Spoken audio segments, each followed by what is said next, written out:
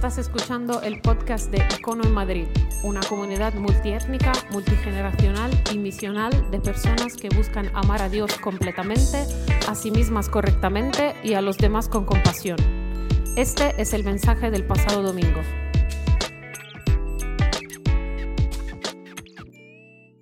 Bien, ¿estamos listos para la conversación, para charlar un rato? ¿Sí?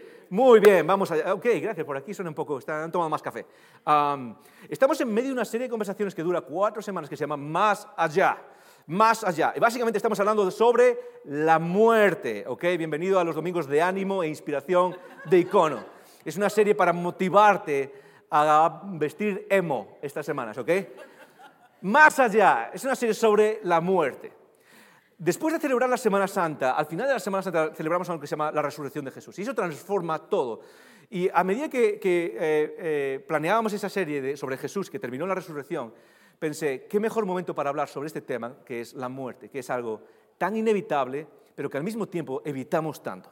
Es tan inevitable, pero al mismo tiempo, quizás por personalidad, no le has dado muchas vueltas a esta idea. Quizás por personalidad es como, pues ni siquiera había pensado. Quizás porque eres joven, uno cuando va creciendo, cuando se va haciendo más mayor, empieza quizás a pensar más en estas cosas.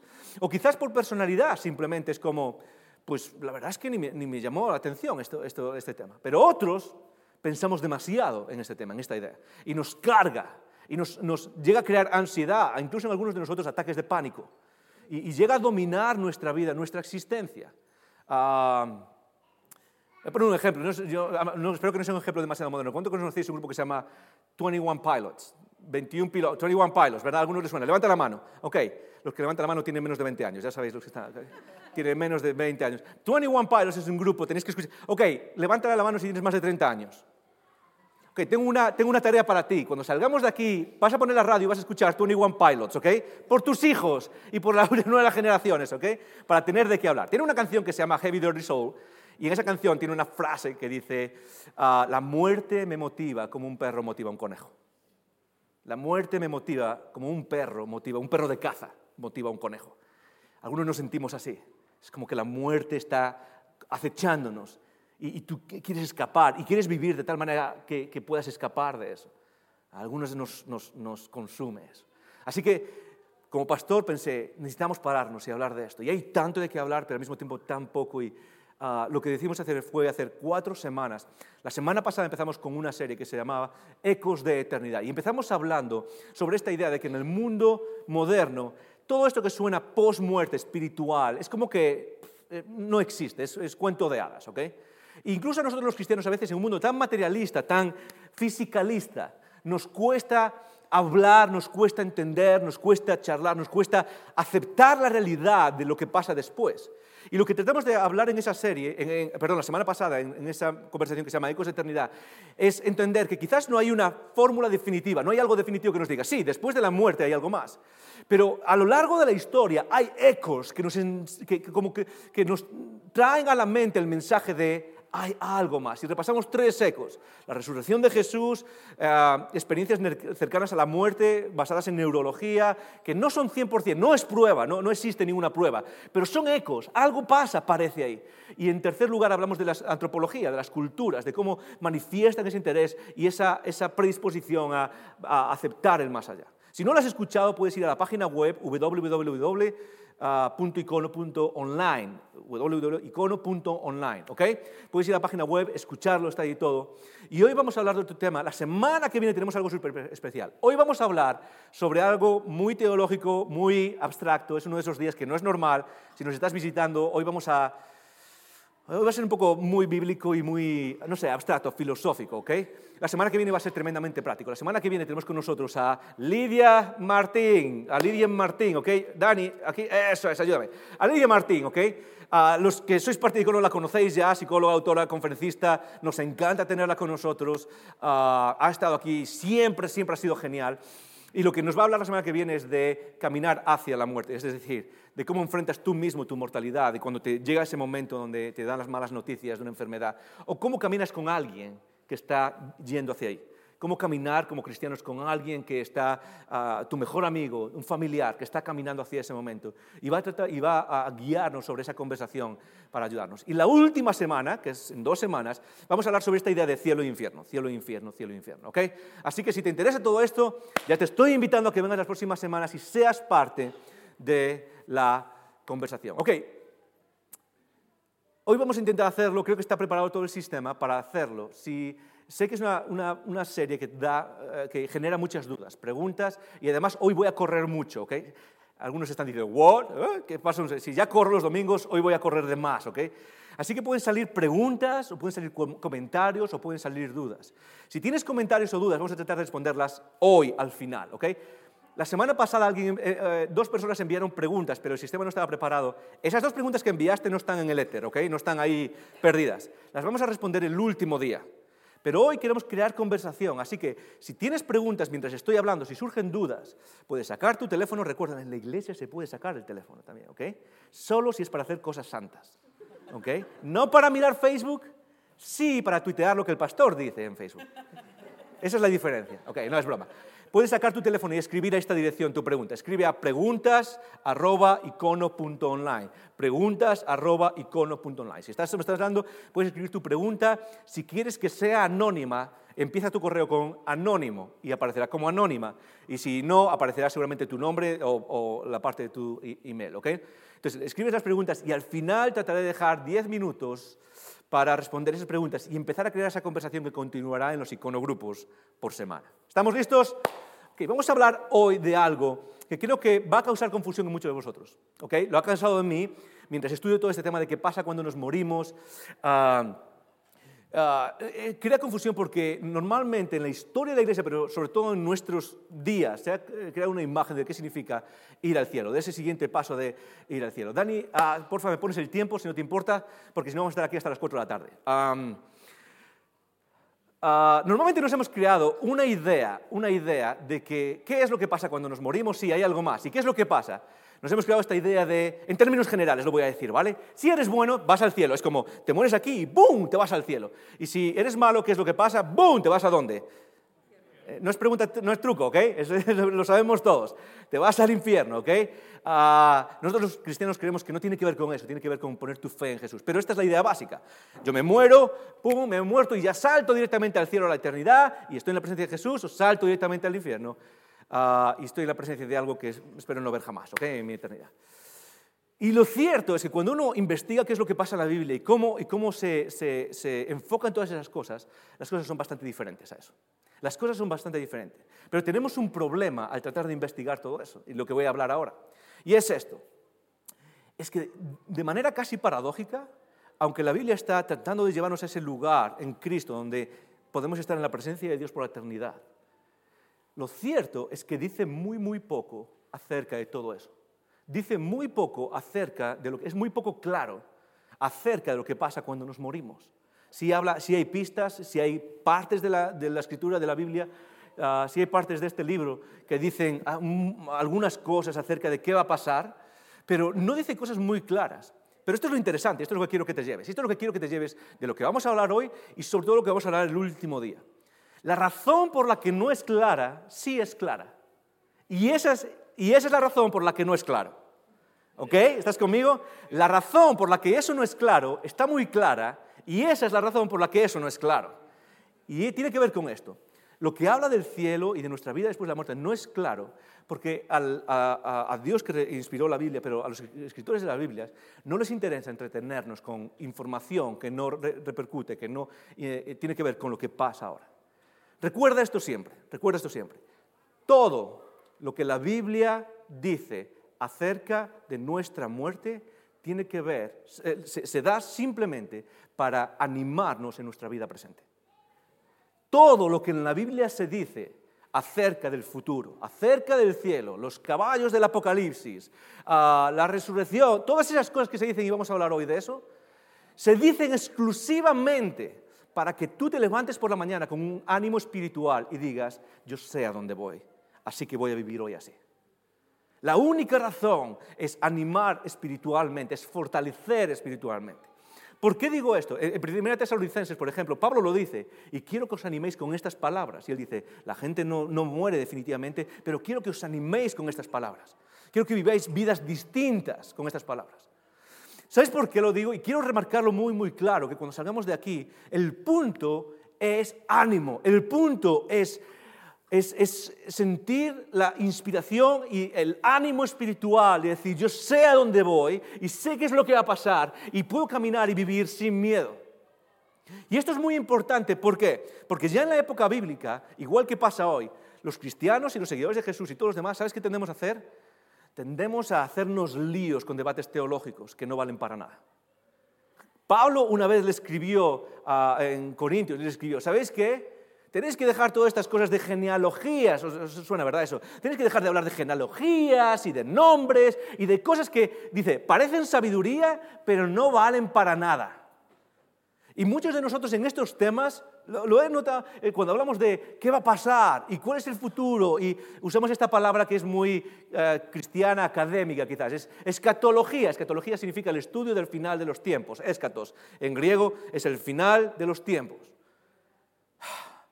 Y muchas veces perdemos todo este tiempo y hay gente que me dice, ¿cuál es el sistema que tienes? ¿Y sabes cuál es mi sistema escatológico? Es Jesús va a volver y yo voy a ir con Él.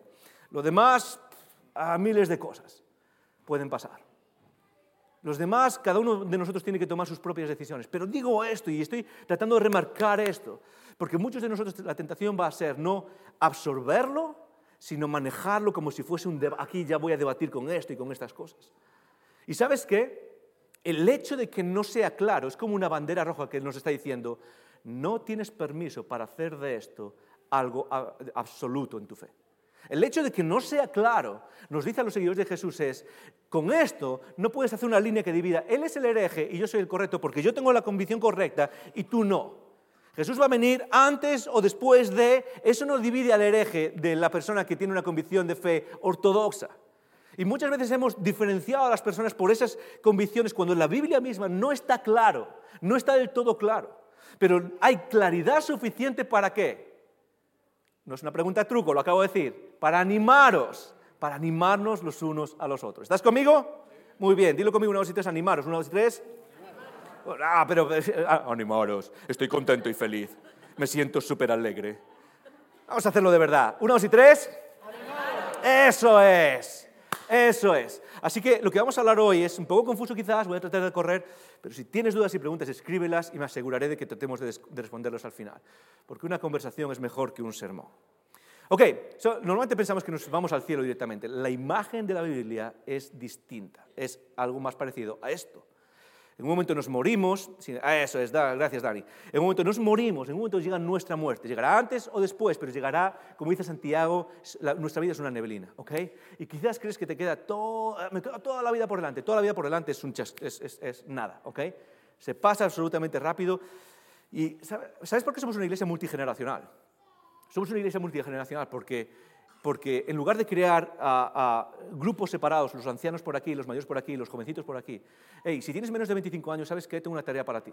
Me gustaría que invitases a una persona mayor de 60 a tomar un café un día. O vete a su casa y toma un café con ellos un día. Y pregúntale, honestamente, pregunta, ¿qué es la vida? ¿Qué sacas de la vida? 60 o 70, o sea, estoy diciendo cualquier edad, pero la idea de que aprendas de personas que están ya avanzadas en años y que podemos aprender perspectiva de la vida con sabiduría, ¿ok? A todos nos va a llegar este momento. Entonces, lo que enseña la Biblia, lo que enseña en general la Biblia, es que después de morirnos hay un periodo de tiempo y al final de los tiempos llega la resurrección. Cuando se acaba el tiempo, llega el momento de la resurrección colectiva. Eso es lo que enseña la Biblia. Nuestra esperanza, tu esperanza y mi esperanza, no están solo en irte así para el cielo cuando te mueres. Toda la esperanza en el Nuevo Testamento está puesta en ese día. Es el día en el que Jesús vuelve y se produce la resurrección. El tiempo se acaba, dice literalmente en Apocalipsis. Dice, y el tiempo no será más. Una frase más científica, más cuántica, no puede existir en un libro religioso. Porque literalmente sabemos que el tiempo, igual que empezó, se va a acabar. Y este es el momento en el que nuestra esperanza está puesta. Vamos a resucitar. Entonces hay algo que pasa en este tiempo aquí. No vamos directamente al cielo. Voy a tratar de sacar 2 ejemplos que solemos mencionar constantemente, pero que normalmente, bien entendidos, nos ayudan a entender que algo diferente pasa cuando nos morimos. No vamos directamente al cielo. ¿Por qué? Y eso lo vamos a hablar el último día, pero el cielo no es un lugar al que vas, el cielo es algo que viene. ¿Okay? Recuerda esto siempre. El cielo no es algo a donde vas, el cielo es algo que viene. Por ejemplo, cuando Jesús está en Lucas, capítulo 23, cuando Jesús está con el ladrón en la cruz, ¿os acordáis? Jesús está crucificado y hay 2 ladrones, y uno de los ladrones, uno de los revolucionarios, también se puede traducir esa palabra, que está con Jesús, dice, y a Jesús le dijo, el revolucionario, uno de ellos, el más bueno, ¿ok? Le dice a Jesús, acuérdate de mí cuando vengas en tu... Y es una palabra interesante que tiene un peso increíble en lo que Jesús nos enseña, en tu reino, en tu reino. Acuérdate de mí cuando vengas en tu reino, Jesús. Y la idea de que se refiere al reino es que el cristianismo no es solo un sistema de emociones y sentimientos. El cristianismo no es, yo creo en Jesús y qué bien me siento. Es parte, uno experimenta a Jesús. Pero el centro de Jesús y de su mensaje es el reino. ¿Sabes qué quiere decir eso? Que al final hay alguien que tiene la sartén por el mango en este universo. Hay alguien que tiene el control en este universo. Y no somos ni tú ni yo. Tú y yo somos personajes secundarios en esta película. Él es el centro. Y la declaración en la cruz es, Él es el centro de todo. Y si quieres puedes venir o si quieres puedes quedarte fuera. Pero Él es el centro, no mis sentimientos y mis emociones. ¿Por qué digo esto? Porque creo que si haces de tu fe, si haces los sentimientos y las emociones y las experiencias el centro de tu seguir a Jesús, tarde o temprano esos sentimientos van a acabar por traicionarte, porque lo hacen constantemente. Las emociones son volubles. Esta semana leí un artículo sobre un pastor que dejó el cristianismo después de 20 años. Y básicamente toda su razón es que en estos años no sentía que Jesús es... ¿Por qué? Porque hemos creado una imagen donde Jesús es verdad solo si lo puedo sentir. No, Jesús es verdad porque Él es rey de todo esto, aunque tú no estés aquí ni siquiera. Jesús y su reino son el centro del Evangelio. Ok, seguimos. Entonces Jesús le dijo, de verdad, te digo que hoy estarás conmigo. ¿Dónde? Léelo conmigo, 1, 2 y 3, en el... Ok, 1, 2 y 3. En el paraíso. Normalmente hemos leído esta declaración de Jesús como que nos vamos a morir y juntos nos vamos a ir al cielo y ¡fiesta! Y es un poco difícil porque Jesús está hablando de algo distinto. La palabra paraíso en el idioma original, y no voy a tratar de explicarlo todo, pero en el idioma original tiene un significado de jardín en el que paras para descansar en una ruta hacia otro sitio. Básicamente esta palabra muestra una idea de tránsito, de voy hacia otro lugar. Yo no sé si cuántos viajáis mucho, pero por las autopistas, sobre todo por las radiales, la A6, la 1, la 5, la 4. Cuando vas viajando, de vez en cuando hay una área de servicio, ¿ok? Vale, pero en otros momentos hay lo que se llama, hay unos lugares que no son áreas de servicio, son como áreas de descanso, donde hay banquitos, no hay nada, es un banquito, ¿qué haces lo que haces en un banquito? Nada, espero aquí, ¿por qué? Porque voy a seguir a otro lugar. La idea general detrás de eso es esta. Detrás de esta palabra está esa idea. La idea de, vas a ir a un lugar, pero vas a pararte. ¿Por qué? Porque vas a ir a otro lugar después. ¿Ok? Entonces, cuando Jesús habla de vamos a ir al paraíso, no está diciendo, me voy a ir al cielo, saltamos directamente al cielo. No, hay algo preparado, hay algo distinto, pero es algo que aún no es definitivo. Otro ejemplo, por ejemplo, es cuando Jesús está hablando en Juan capítulo 14. Y dice, este versículo es muy famoso, seguramente te suena.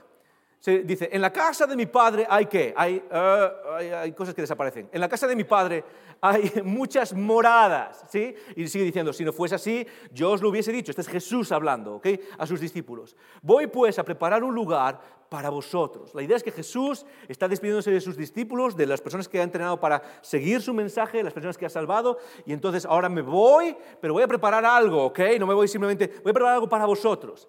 Lo interesante es que esta palabra moradas muchas veces la entendemos como esto es lo que va a pasar en el cielo. Y yo no sé si te ha pasado alguna vez, pero si tienes tradición cristiana lo has escuchado, ¿eh? ¿Sí o no? Ok, yo soy muy buena persona, entonces en el cielo voy a tener, ¿qué? Una mansión, ¿ok? Y va a tener puertas de caoba, ¿ok?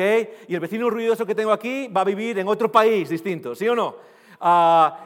Todo eso, es como, no, yo me estoy ganando una mansión increíble en el cielo. Básicamente viene de leer esto de esa manera. Jesús está preparando moradas y cuando llegas te dice, ok, tú te has ganado la morada con 7 habitaciones. Pasa y te da las llaves y entras en tu morada. La cosa es un poco distinta, ¿ok?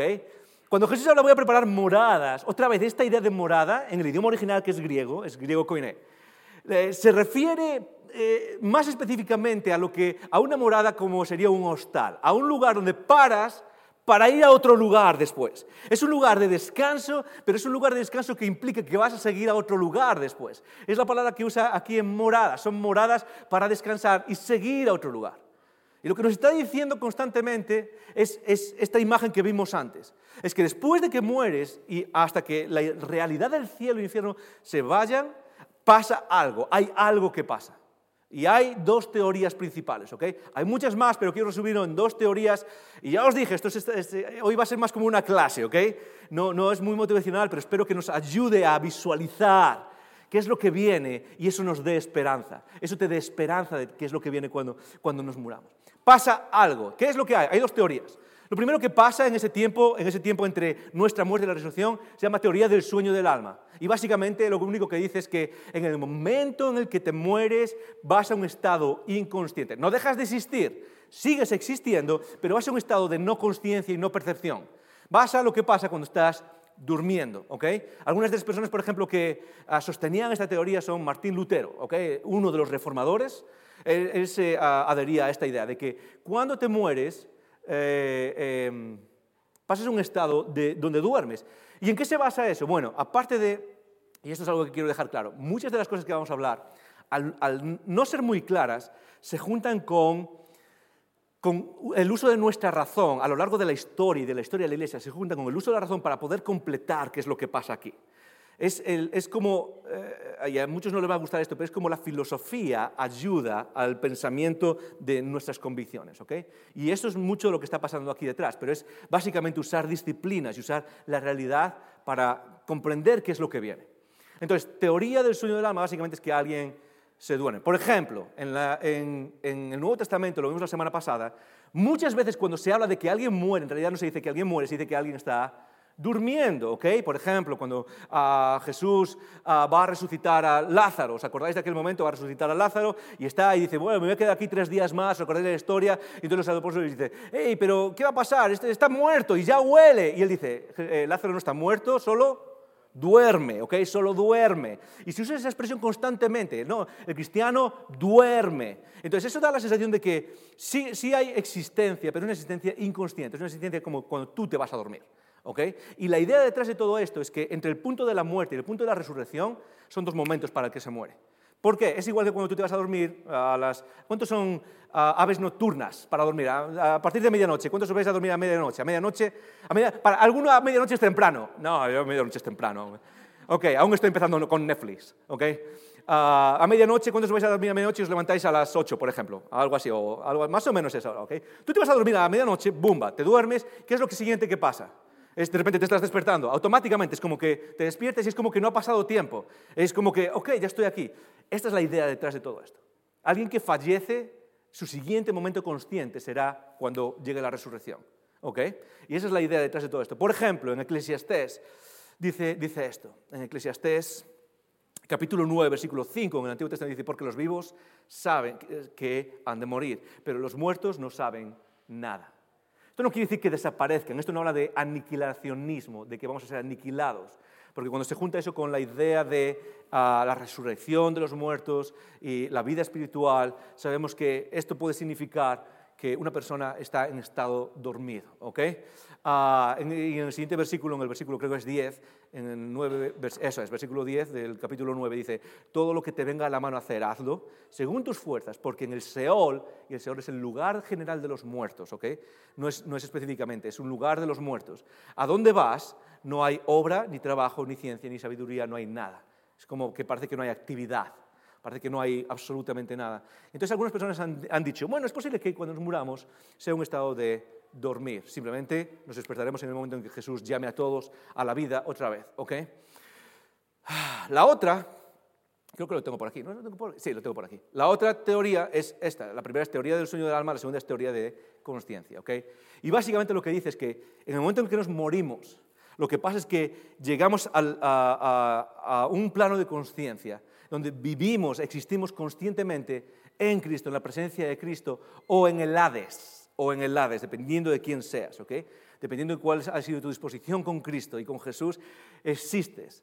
Pero existes en ese periodo, en un estado espiritual, es decir, tu cuerpo está enterrado en algún sitio, tu espíritu va a algún otro sitio. Y hay varias formas de ver por qué podría pasar esto. Por ejemplo, cuando ves la historia de Jesús y la transfiguración, se presentan a Jesús ¿quién? Moisés y... Eso es, algunos teólogos por la sala. Moisés y Elías, ¿ok? Básicamente lo que vemos es que ellos estaban conscientes y vinieron a animar a Jesús, ¿ok? Hey, sabemos qué es lo que está pasando, lo hemos estado viendo, Dios nos ha enviado y estamos aquí. Entonces hay una consciencia, no están durmiendo, están despiertos, ¿ok? Están conscientes y están actuando, están haciendo cosas. En otro lugar, por ejemplo, en Apocalipsis, capítulo 6, hay una escena en la que todos los santos que han muerto a lo largo de la historia están delante del trono. Y es ese momento en el que parece que Dios va a acabar con la historia. Todo se va a acabar, el tiempo se va a acabar. Y los santos están diciendo, ¿hasta cuándo? ¿Hasta cuándo vas a alargar esto? ¿Hasta cuándo vas a alargar? Mira el mal que hay en el mundo, mira el mal que está pasando. ¿Hasta cuándo vas? Entonces parece que hay una consciencia donde esas personas están instando a Dios a decir, Dios, lleva esto a tu término. Lleva esto a donde tú quieres llevarlo ya. Así que es posible que muchos de nosotros estemos conscientes en ese tiempo. Por ejemplo, en Hebreos dice así. Hebreos, Dani, ayúdame, eso es, Hebreos 2 dice así que... eso, pasa adelante, ok, eso es de la... Pasa adelante. Dani, ayúdame, siguiente. ¿Dónde está Dani? Ok, ¿dónde pone incompleto, Dani? Incompleto. Eso es, gracias, Dani, incompleto. Todo esto lo que nos ayuda a entender es que básicamente hay dos teorías generales acerca de qué es lo que va a pasar en el futuro. La que yo creo que es verdad es... no te lo voy a decir. No te lo voy a decir. Tú tienes que formar tus ideas, tú tienes que formar tu propia convicción acerca de esto. Es algo que no es blanco o negro, no es una convicción oficial de Icono. Tú tienes que formar tus propias opiniones. Y quiero retarte a que seas parte de un iconogrupo para que en esa discusión tú puedas formar tus propias convicciones acerca de esto, ¿ok? Pero hay algo que sí sabemos y quiero resaltar. Es que sea lo que sea ese estado entre el que morimos y el final, es un estado que podemos categorizar de incompleto. Es un estado incompleto. ¿Por qué sabemos que es un estado incompleto? Muy fácil, y esto es importante, espero que tenga sentido en un ratito, ¿ok? Pero es un estado incompleto porque es un estado en el que tu cuerpo se entierra y tu alma, tu conciencia, tu sentido de existencia, vive en otro lugar de manera espiritual. Ahora, Dios no nos ha creado un espíritu metido en un cuerpo, en una cárcel. Eso no es cristianismo, eso es platonismo, ¿ok? O eso es la idea platónica de escapar del alma, de liberar el alma de la cárcel del cuerpo. El cristianismo no enseña eso. El cristianismo enseña que tú y yo somos espíritu y somos cuerpo. Por eso, por cómo tratas tu cuerpo importa. Porque tú no eres solamente un ser espiritual guardado en un cuerpo, tú eres un ser que es espiritual y carnal. En términos, a los que os gusta la filosofía, en términos aristotélicos se llama, es una unión hilomórfica. Es una unión de dos principios unidos, donde cualquiera de los dos por separados están incompletos. Y esto es muy importante, porque muchas veces nos volvemos demasiado espiritualistas, donde pensamos que vamos a vivir en el cielo, allá, de forma como fantasmas. Cuando en realidad, y lo vamos a ver la semana que viene, el tiempo, al final de los tiempos, cuando Jesús traiga el cielo y la tierra, el cielo y todo lo demás, y termine toda la historia y estemos en la eternidad, seremos seres materiales. La materia no es mala. Y el hecho de que entendamos que esto es algo incompleto quiere decir que Dios lo va a completar al final del tiempo. ¿Cuándo? Cuando resucite nuestros cuerpos. Cuando resucite nuestros cuerpos. Y viviremos en nuestros cuerpos. Es un estado incompleto. Ahora, ¿cuánto tiempo tengo? Ok, tengo tiempo. Tengo tiempo para meterme en camisas de 11 varas. ¿Okay? A veces uno no sabe dónde meterse cuando está hablando en público. Cuando es pastor, es tú, ¿qué menciono y qué no menciono? Hay algo que es tremendamente difícil de entender y es algo que, de acuerdo a cómo lo estudio y de acuerdo a qué es lo que creo que pasa, molesta a casi todas las tradiciones cristianas que existen. ¿Okay? Entonces, lo que voy a decir ahora, quizás a los que somos cristianos protestantes, nos va a tocar un poco a decir, ¿cómo? ¿De qué está hablando? Y me encanta eso porque luego te voy a decir, sigue investigándolo tú si quieres en casa, ¿ok? Puedes hacerlo. Esta semana en los iconogrupos va a haber información, va a haber extra información para que tú puedas investigar estas cosas por ti mismo. Pero una de las cosas que he hecho con esta realidad de incompleción tiene que ver con lo que los cristianos llamamos el proceso de santificación. Es decir, nosotros los cristianos creemos que cuando Jesús muere por nosotros y ponemos nuestra fe en Él, hay algo que se llama justificación. Tú eres justificado, y justificación es un término legal. Lo que quiere decir es que los documentos que estaban contra ti, con todas las cosas contra ti, sobre todo tu enemistad contra Dios, eso se queda crucificado legalmente. Pero luego empieza un proceso de santificación, donde se transformas metafísicamente, transformas quién eres, transformas tu ser a la imagen de Jesús, ¿ok? Algo parecido, simplemente para que lo entendamos. Si yo robo, por ejemplo, un banco, no he robado ningún banco, ¿ok? Pero si robo un banco, por ejemplo, y voy al juez, me llevan a un juicio, o he pasado toda mi vida haciendo cosas malas, robando bancos, haciendo todas esas cosas, y voy a un juicio. En ese juicio alguien puede venir y pagar mi deuda y ya está. Alguien va a cumplir mi condena, yo voy libre. Pero una vez que quedo libre hay algo distinto, y son los hábitos que he creado por haber robado toda mi vida. Son hábitos de pensamiento, hábitos de conducta, hábitos de quién soy, que a lo mejor me llevan a, voy a ver si me puedo llevar ese teléfono aquí, o voy a ver si puedo. Son hábitos que están engranados en mí, que el juez, por mucho que haya conmutado mi condena, no puede quitarme. Lo que necesito es ese proceso de santificación. Y la Biblia dice que sin ese proceso de santificación, dice, sin santidad nadie verá a Dios. Lo dice, sin santidad nadie verá a Dios. Ahora, hay un problema, porque muchos de nosotros quizás podemos llegar a un momento en la vida donde no hemos completado ese proceso de santificación y morirnos e ir a este estado incompleto. Y es de ahí, y esto es lo que nos va a tocar un poco la moral, ¿ok? Así que es aquí donde tienes que tomar tus decisiones. Es de ahí de donde sale esta idea muy antigua del purgatorio. De la idea del purgatorio, ¿ok? La idea del purgatorio tiene que ver con completar un proceso que sabemos que tiene que ser perfecto. Sin santidad nadie verá a Dios. Ahora, cuando se habla del purgatorio, hay que separar las ideas un poco, ¿ok? Y voy a tratar de explicar esto lo más rápido que pueda y lo más sencillo que pueda. Pero el purgatorio tiene dos ideas. La primera es la idea de completar el proceso de santificación en este tiempo después de la muerte. Es decir, estás en un lugar y estás, digamos, siendo santificado. Pero hay una idea que otras tradiciones cristianas añaden a esto, y es el hecho de que gente viva aquí puede participar en el proceso de purgatorio de personas que ya están allí. ¿Estás conmigo? ¿Sí? Alguno ya desconectó hace 15 minutos, y como no tengo ni idea de lo que estás hablando. Hasta que hablas de coches de carreras no presto atención. La idea del purgatorio es que alguien aquí puede participar. Eso fue la esencia de la Reforma Protestante. Tú podías venir y decir, ¿sabes qué? Se te han acumulado 10.000 años en el purgatorio. Por todos tus pecados a tu mamá o a tus hijos o a tu vecino se le han acumulado 10.000 años en el purgatorio. Pero ¿sabes qué? Tengo una sorpresa. Si pagas 10.000 euros, esos años se le reducen y pueden irse al cielo. Entonces, hay esta idea de que aquí podemos, haciendo esas cosas, podemos aliviar a las personas en el purgatorio. Y lo cierto es que, de alguna manera, los cristianos protestantes pensamos que nada de eso se puede basar en el texto bíblico. Hay algunos textos que dan a entender que algo pasa aquí, pero desde aquí yo no puedo hacer nada por alguien que ya está allí. No puedo hacer absolutamente nada. Es su vida. Y aunque hubiese un proceso de santificación en este tiempo incompleto, Jesús, por ejemplo, tiene una frase que dice, ¿os acordáis de el pecado contra el Espíritu Santo? Dice, y el pecado del Espíritu Santo no se os será perdonado, o sea, cualquier pecado se os será perdonado, pero el pecado del Espíritu Santo no se os será perdonado ni en esta vida, dilo conmigo, lo sabes, ni en la que viene. Y parece dar a entender que los otros sí tienen cierto perdón, ¿dónde? En la que viene, en este tiempo incompleto.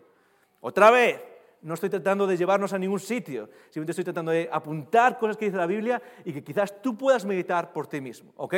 Pero creemos los cristianos protestantes que en el purgatorio no podemos hacer nada desde aquí para allá. De hecho, el pasaje central, que por ejemplo usan en otras tradiciones cristianas, está en Segunda Macabeos. Es un libro que los protestantes ni siquiera consideramos parte del canon. Es un pasaje principal que está en un libro que no es canónico. En los demás libros sí te puede dar una cierta idea de que algo pasa en este estado incompleto. Algo está pasando, pero no sabemos qué. Y sobre todo, sabemos que algo pasa, pero que no podemos influenciar lo que pasa a alguien allí desde aquí. ¿Ya te has quedado así más o menos? ¿Sí? ¿Ya te han dado ganas de levantarte y de irte? Ok. ¿Seguimos entonces? Muy bien.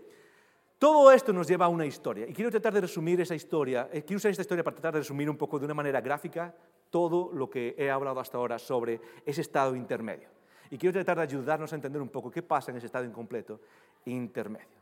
¿Okay? Es una historia que contó Jesús en un momento, y no sabemos si fue un ejemplo real o una parábola, un cuento, no sabemos qué es lo que fue. Jesús cuenta algo. Y cuenta algo que es el centro, es la historia más usada sobre este momento incompleto después de nuestra muerte, este momento de esperar. Es la historia del rico y Lázaro. ¿Os acordáis de esa historia? Jesús dice, había un hombre rico, y quiero pararme ya ahí.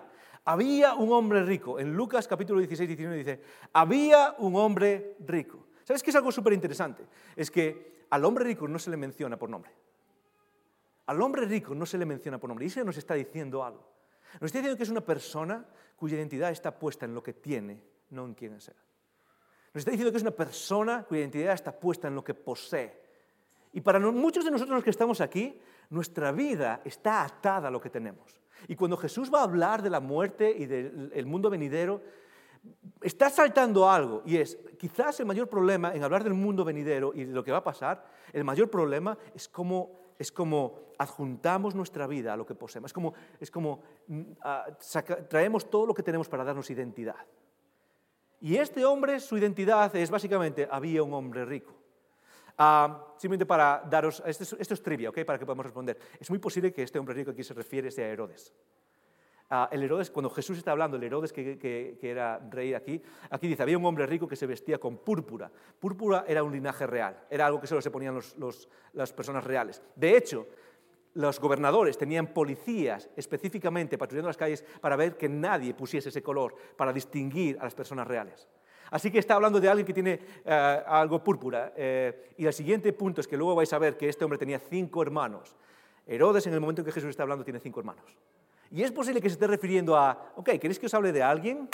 Os voy a contar una historia de alguien que tiene mucho poder y que tiene todo el poder del mundo y alguien que no tiene nada y qué es lo que pasa después. Y del lino fino. El lino fino normalmente se refiere a la ropa interior. ¿Okay? Yo no sé qué ropa interior te pones, pero es interesante que destaquen la ropa interior de alguien, ¿no? Había un hombre rico que se vestía de púrpura y de Calvin Klein. Sigamos. Y hacía cada día un banquete con esplendidez, algo increíble. Ahora había otro hombre, y otro hombre era Lázaro. Había también un mendigo llamado Lázaro, que estaba echando a la puerta de aquel lleno de llagas. Y quiero que lo que nos está dando es una imagen, ¿ok? La imagen de este hombre rico tiene una casa, tiene una mansión. Y en la puerta de la mansión, fuera de la mansión, está este mendigo.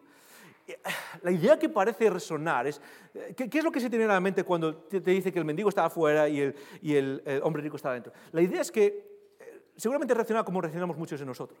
Si cuando él sale y está el mendigo ahí, es como miro para otro lado, ¿sí o no? Es como, quiero prestar, y después de meses y meses de tener al mendigo en tu puerta, dices, ojalá pudiera sacármelo de aquí, ¿sí? ¿Sí o no? Es como, ojalá pudiera largarlo lejos y sacarlo de mi vista. No quiero verlo más.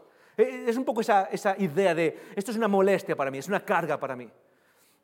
Y Lázaro, que ya estaba lleno de llagas, y sigue diciendo, y ansiaba saciarse de las migajas que caían de la mesa del rico, ¿ok?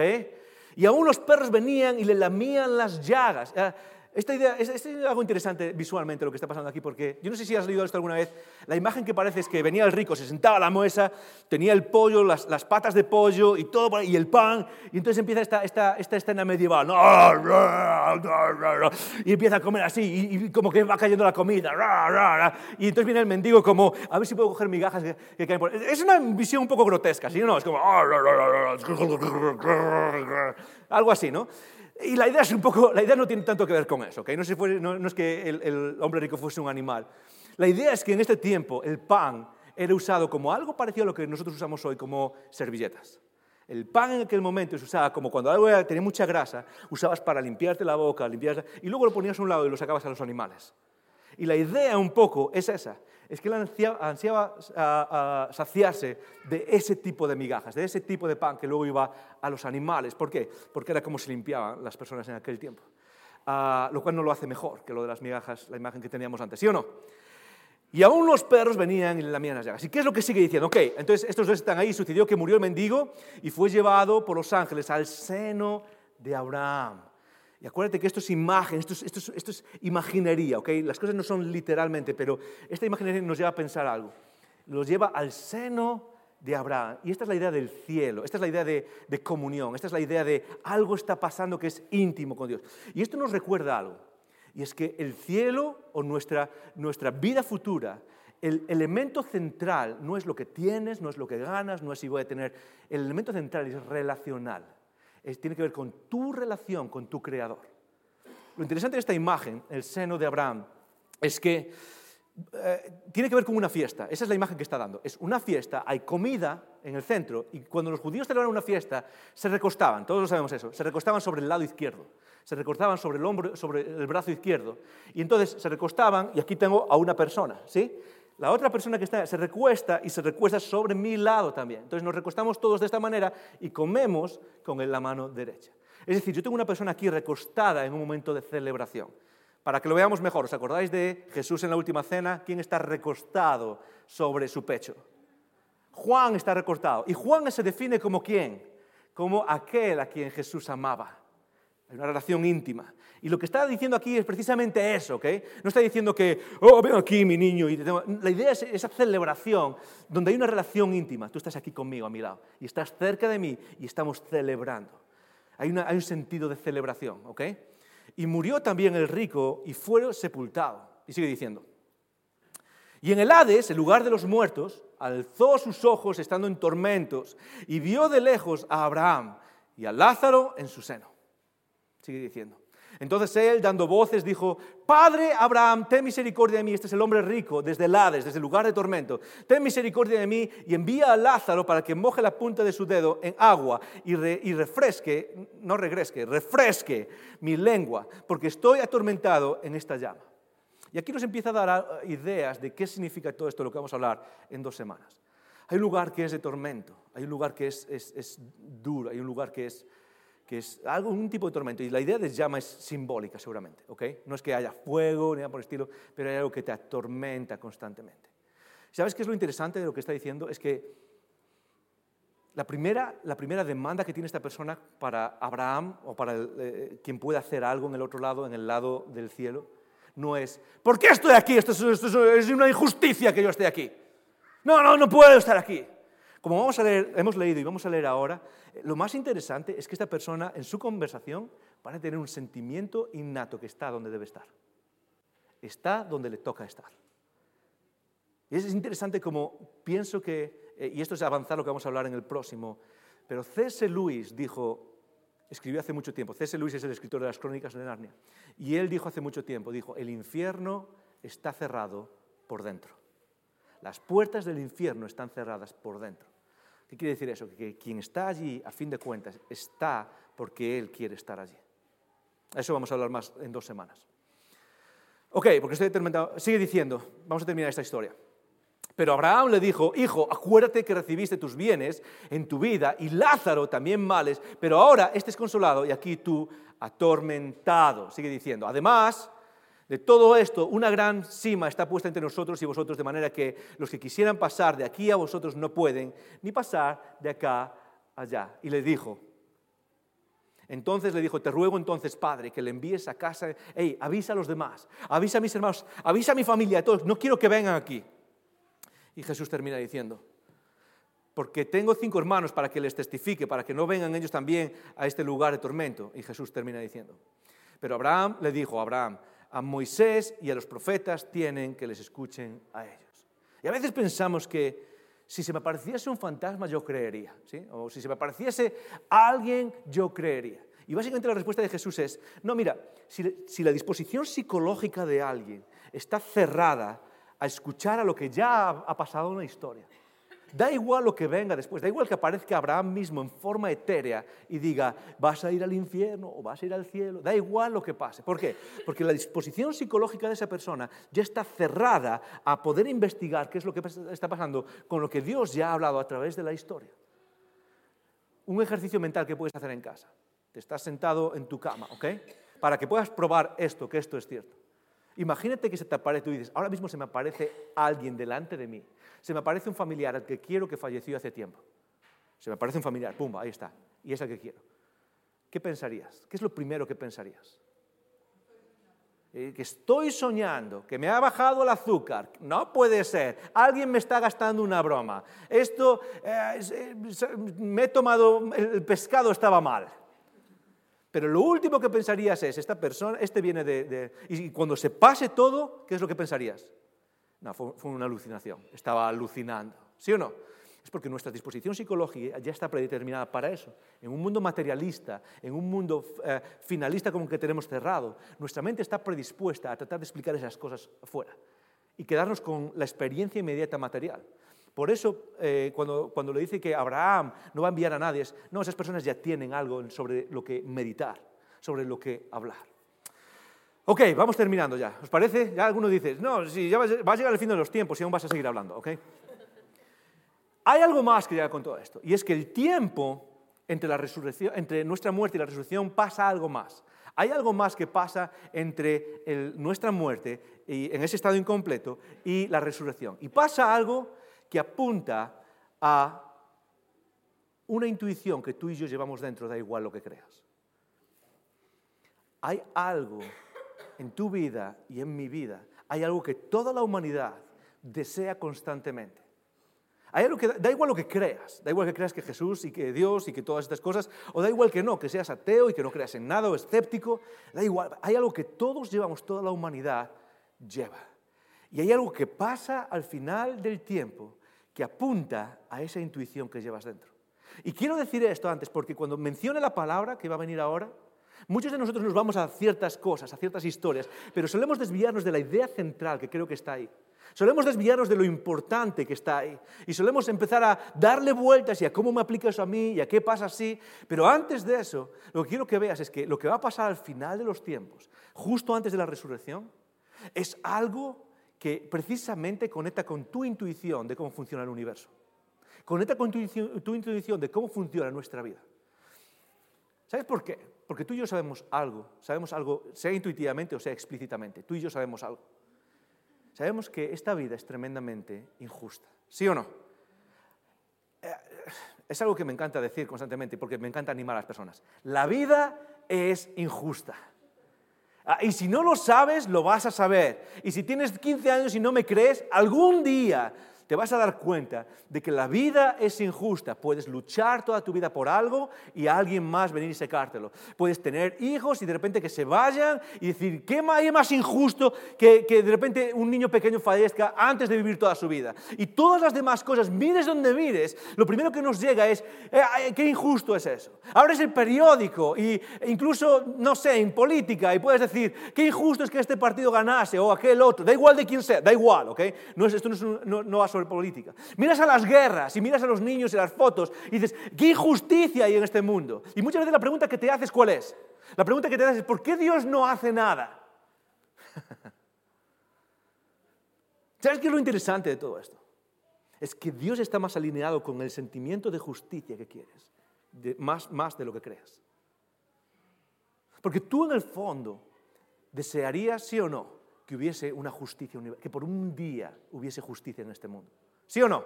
Levanta tu mano si te gustaría que hubiese justicia en este mundo. Algunos dicen, no, a mí me va bastante bien sin justicia. Me gusta cómo va este mundo. Pero en general todos sabemos.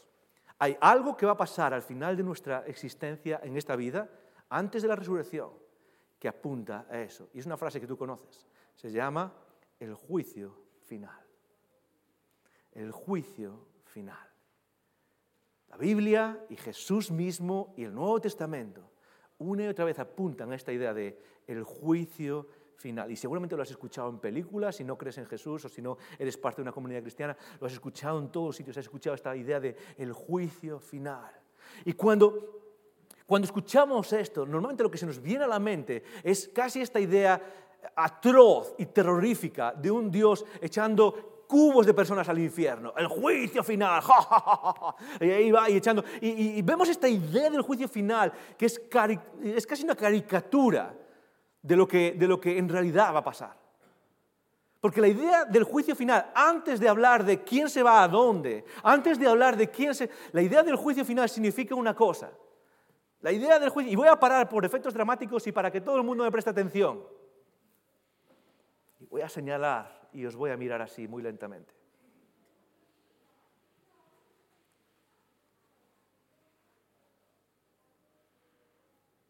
al final de la historia hay justicia.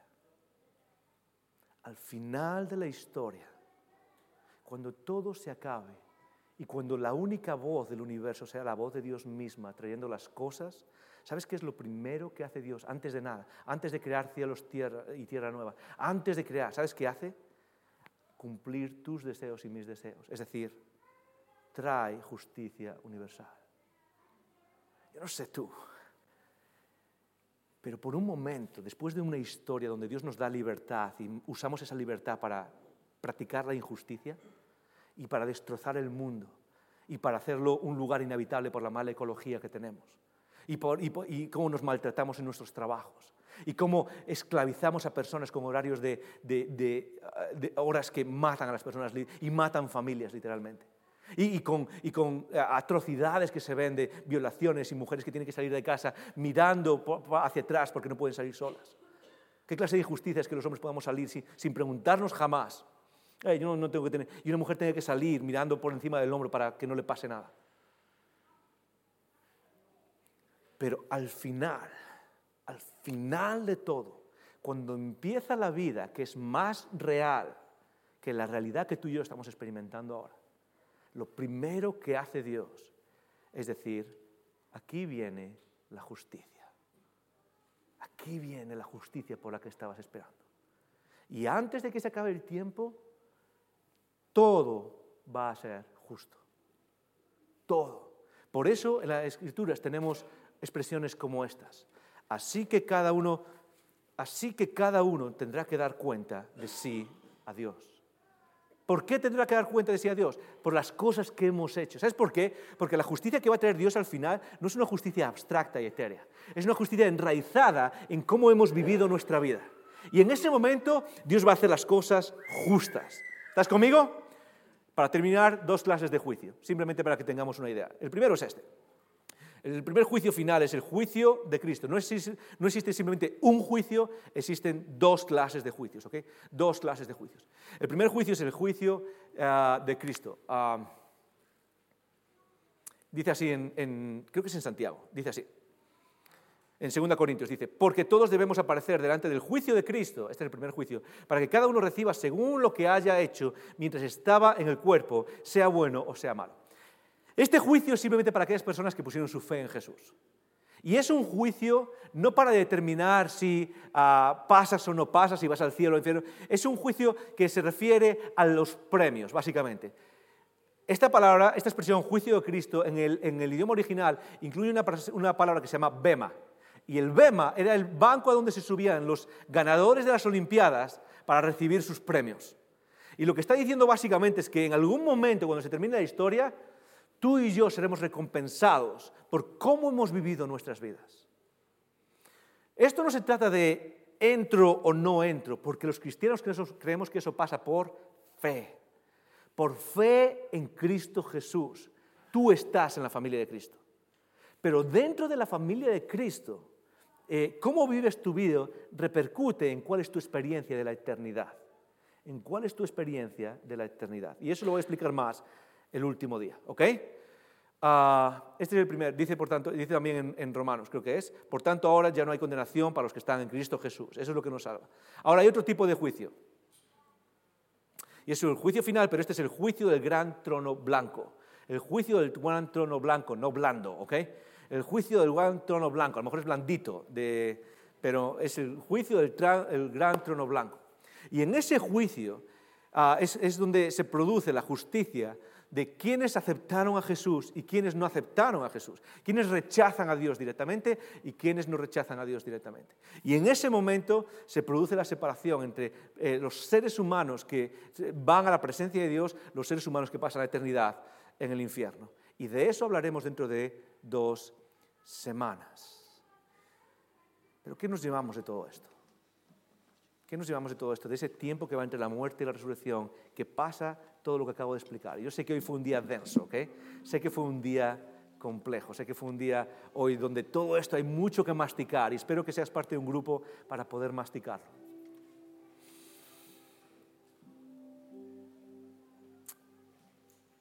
Hay una pregunta que los cristianos protestantes no nos gusta hacernos.